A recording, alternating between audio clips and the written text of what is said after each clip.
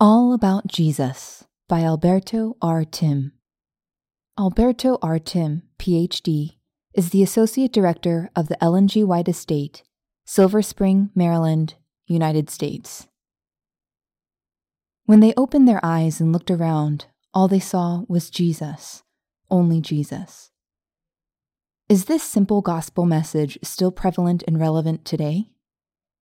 We live in volatile times, when almost everything is being critically assessed and subjectively redefined from both personal and cultural perspectives. Within this context, many often see God's prophetic message as obsolete and in need of being updated to become more relevant to our generation. Undeniably, if we want to communicate those messages more effectively, we must speak the language of our own time. But are the messages themselves outdated, and do they need to be updated?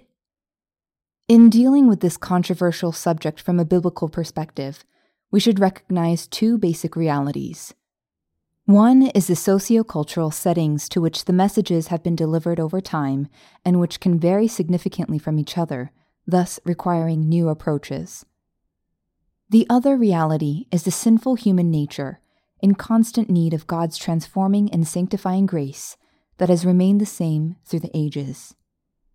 Indeed, an ongoing tension exists between the varying expositions of the prophetic messages and their unchangeable content. Old Testament Times. In his insightful article, The Old Testament Prophets as Social Reformers, George Stibitz explained that all the prophets, named or unnamed, who appeared in the course of Israel's history were in like manner God sent ambassadors to the kings and citizens of Israel, and addressed man but as a citizen, not as an individual. Yet they were less concerned with the reformation of the conduct of man toward his fellow man than with the regeneration of the heart by urging the people and their rulers to return to God, the fountain of spiritual life, and its fruit of social purity and righteousness. Such was the case in all the different sociocultural settings in which the prophets delivered their divinely inspired messages. The antediluvian civilization had degraded itself in an unprecedented apostasy, and God called Noah as his preacher of righteousness to that generation. The warning of an impending flood was limited to that time, but the call to repentance from sin would be echoed by all later prophets. Jesus not only regarded the flood as an historical event, but also foretold that as it was in the days of Noah, so it will be at the coming of the Son of Man. The pilgrimage of the Israelites in the wilderness for 40 years was a unique experience, but Moses' instructions at Sinai were of an enduring nature. At the border of the Promised Land, Joshua advised the Israelites, "Remember the word which Moses the servant of the Lord commanded you." No wonder that King Josiah based his religious reforms on the book of the law. The book of Malachi reminded God's people, "Remember the law of Moses, my servant, which I commanded him in Horeb for all Israel, with the statutes and judgments."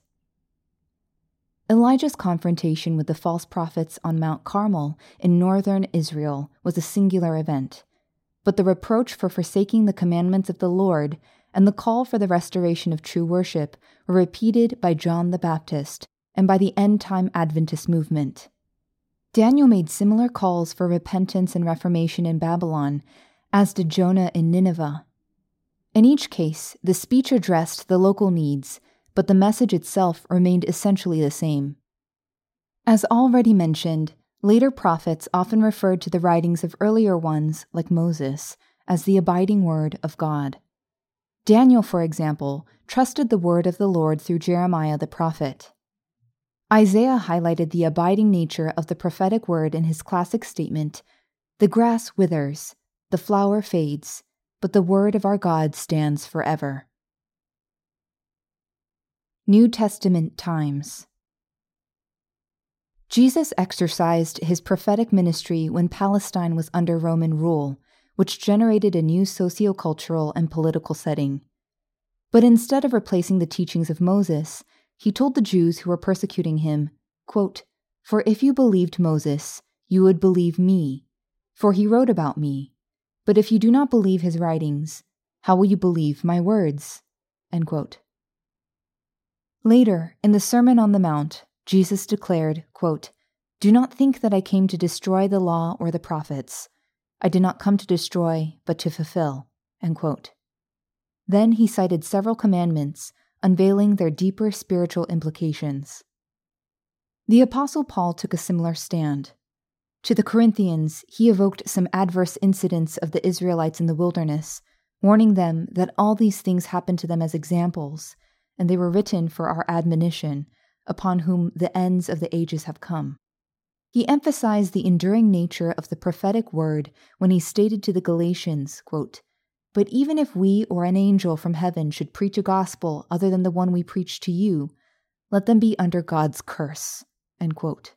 And to the Roman procurator Festus, the apostle affirmed, quote, "I have done nothing wrong against the Jewish law or against the temple or against Caesar." End quote. The way the New Testament writers use the Old Testament confirms the abiding nature of the prophetic word. Typological fulfillments did replace the shadow with the reality, but even so, there is no such contrast as is often claimed to exist between the Old and the New Testament, the law of God and the gospel of Christ, the requirements of the Jewish and those of the Christian dispensation. Every soul saved in the former dispensation was saved by Christ as verily as we are saved by him today. The Old Testament is the gospel in figures and symbols. The New Testament is the substance. One is as essential as the other. The Protestant Reformation. The Protestant Reformation of the 16th century rescued the scriptures from the medieval anti-biblical traditions. In his commentary on Genesis 37:9, Martin Luther stated, quote, "I have concluded a pact with my Lord God, that he should not send me visions or dreams or even angels. For I am content with this gift which I have, Holy Scripture, which abundantly teaches and supplies all things necessary both for this life and also for the life to come." End quote. Actually, the Protestant sola scriptura and tota scriptura principles acknowledge the abiding nature of the prophetic messages. John Calvin affirmed that God did not bring forth his word among men for the sake of a momentary display, intending at the coming of his Spirit to abolish it. Rather, he sent down the same Spirit by whose power he had dispensed the word to complete his work by the efficacious confirmation of the word. Reflecting on Ephesians 4:11, Calvin distinguished between extraordinary or temporary officers, apostles, prophets, and evangelists, and ordinary or permanent offices, pastors and teachers. But he admitted that the Lord raised up the first three officers at the beginning of his kingdom, and now and again revives them as the need of the times demands. In his view, a prophet either does not exist today or is less commonly seen.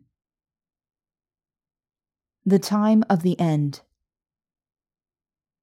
The New Testament teaches that Jesus' departure ushered in the Holy Spirit, and the Holy Spirit bestowed gifts on believers, including the gift of prophecy. Daniel had referred to the time of the end as an occasion in which the times demanded a special prophetic assistance, as stated by Calvin. Revelation announces that in the last days there will be a manifestation of the spirit of prophecy, illuminating the truth revealed by Jesus. Seventh-day Adventists believe that this spiritual gift was manifested in the life and ministry of Ellen G. White. In illuminating the truth revealed by Jesus, her prophetic role sought to serve three basic purposes. 1. To direct attention to the Bible. 2. To aid in understanding the Bible. And 3. To help in applying Bible principles in our lives. Her prophetic assistance was not only fundamental in the early days of the Seventh-day Adventist movement, but plays a very crucial role for the Church as we near the end of human history on earth. Actually, we live today in a time when nothing stands out in clear and distinct lines, and many Christians believe that the requirements of Christ are less strict than they once believed, and that by conformity to the world, they would exert a greater influence with worldlings. In this context, we are reminded that the Word of God is the only fixed, changeless thing that the world knows. Like its author and character, it is the same yesterday, today, and forever. Consistent with the gift of prophecy, Ellen White addressed many unique situations, but her teachings are timeless and remain relevant for us today. She was conscious of that reality when she wrote in 1906, quote, "Abundant light has been given to our people in these last days. Whether or not my life is spared, my writings will constantly speak, and their work will go forward as long as time shall last." End quote. God still speaks. Prophetic writings comprise ongoing dialogues between universal principles and particulars of time and place. But even those particulars are backed up by universal principles that make those writings relevant across time.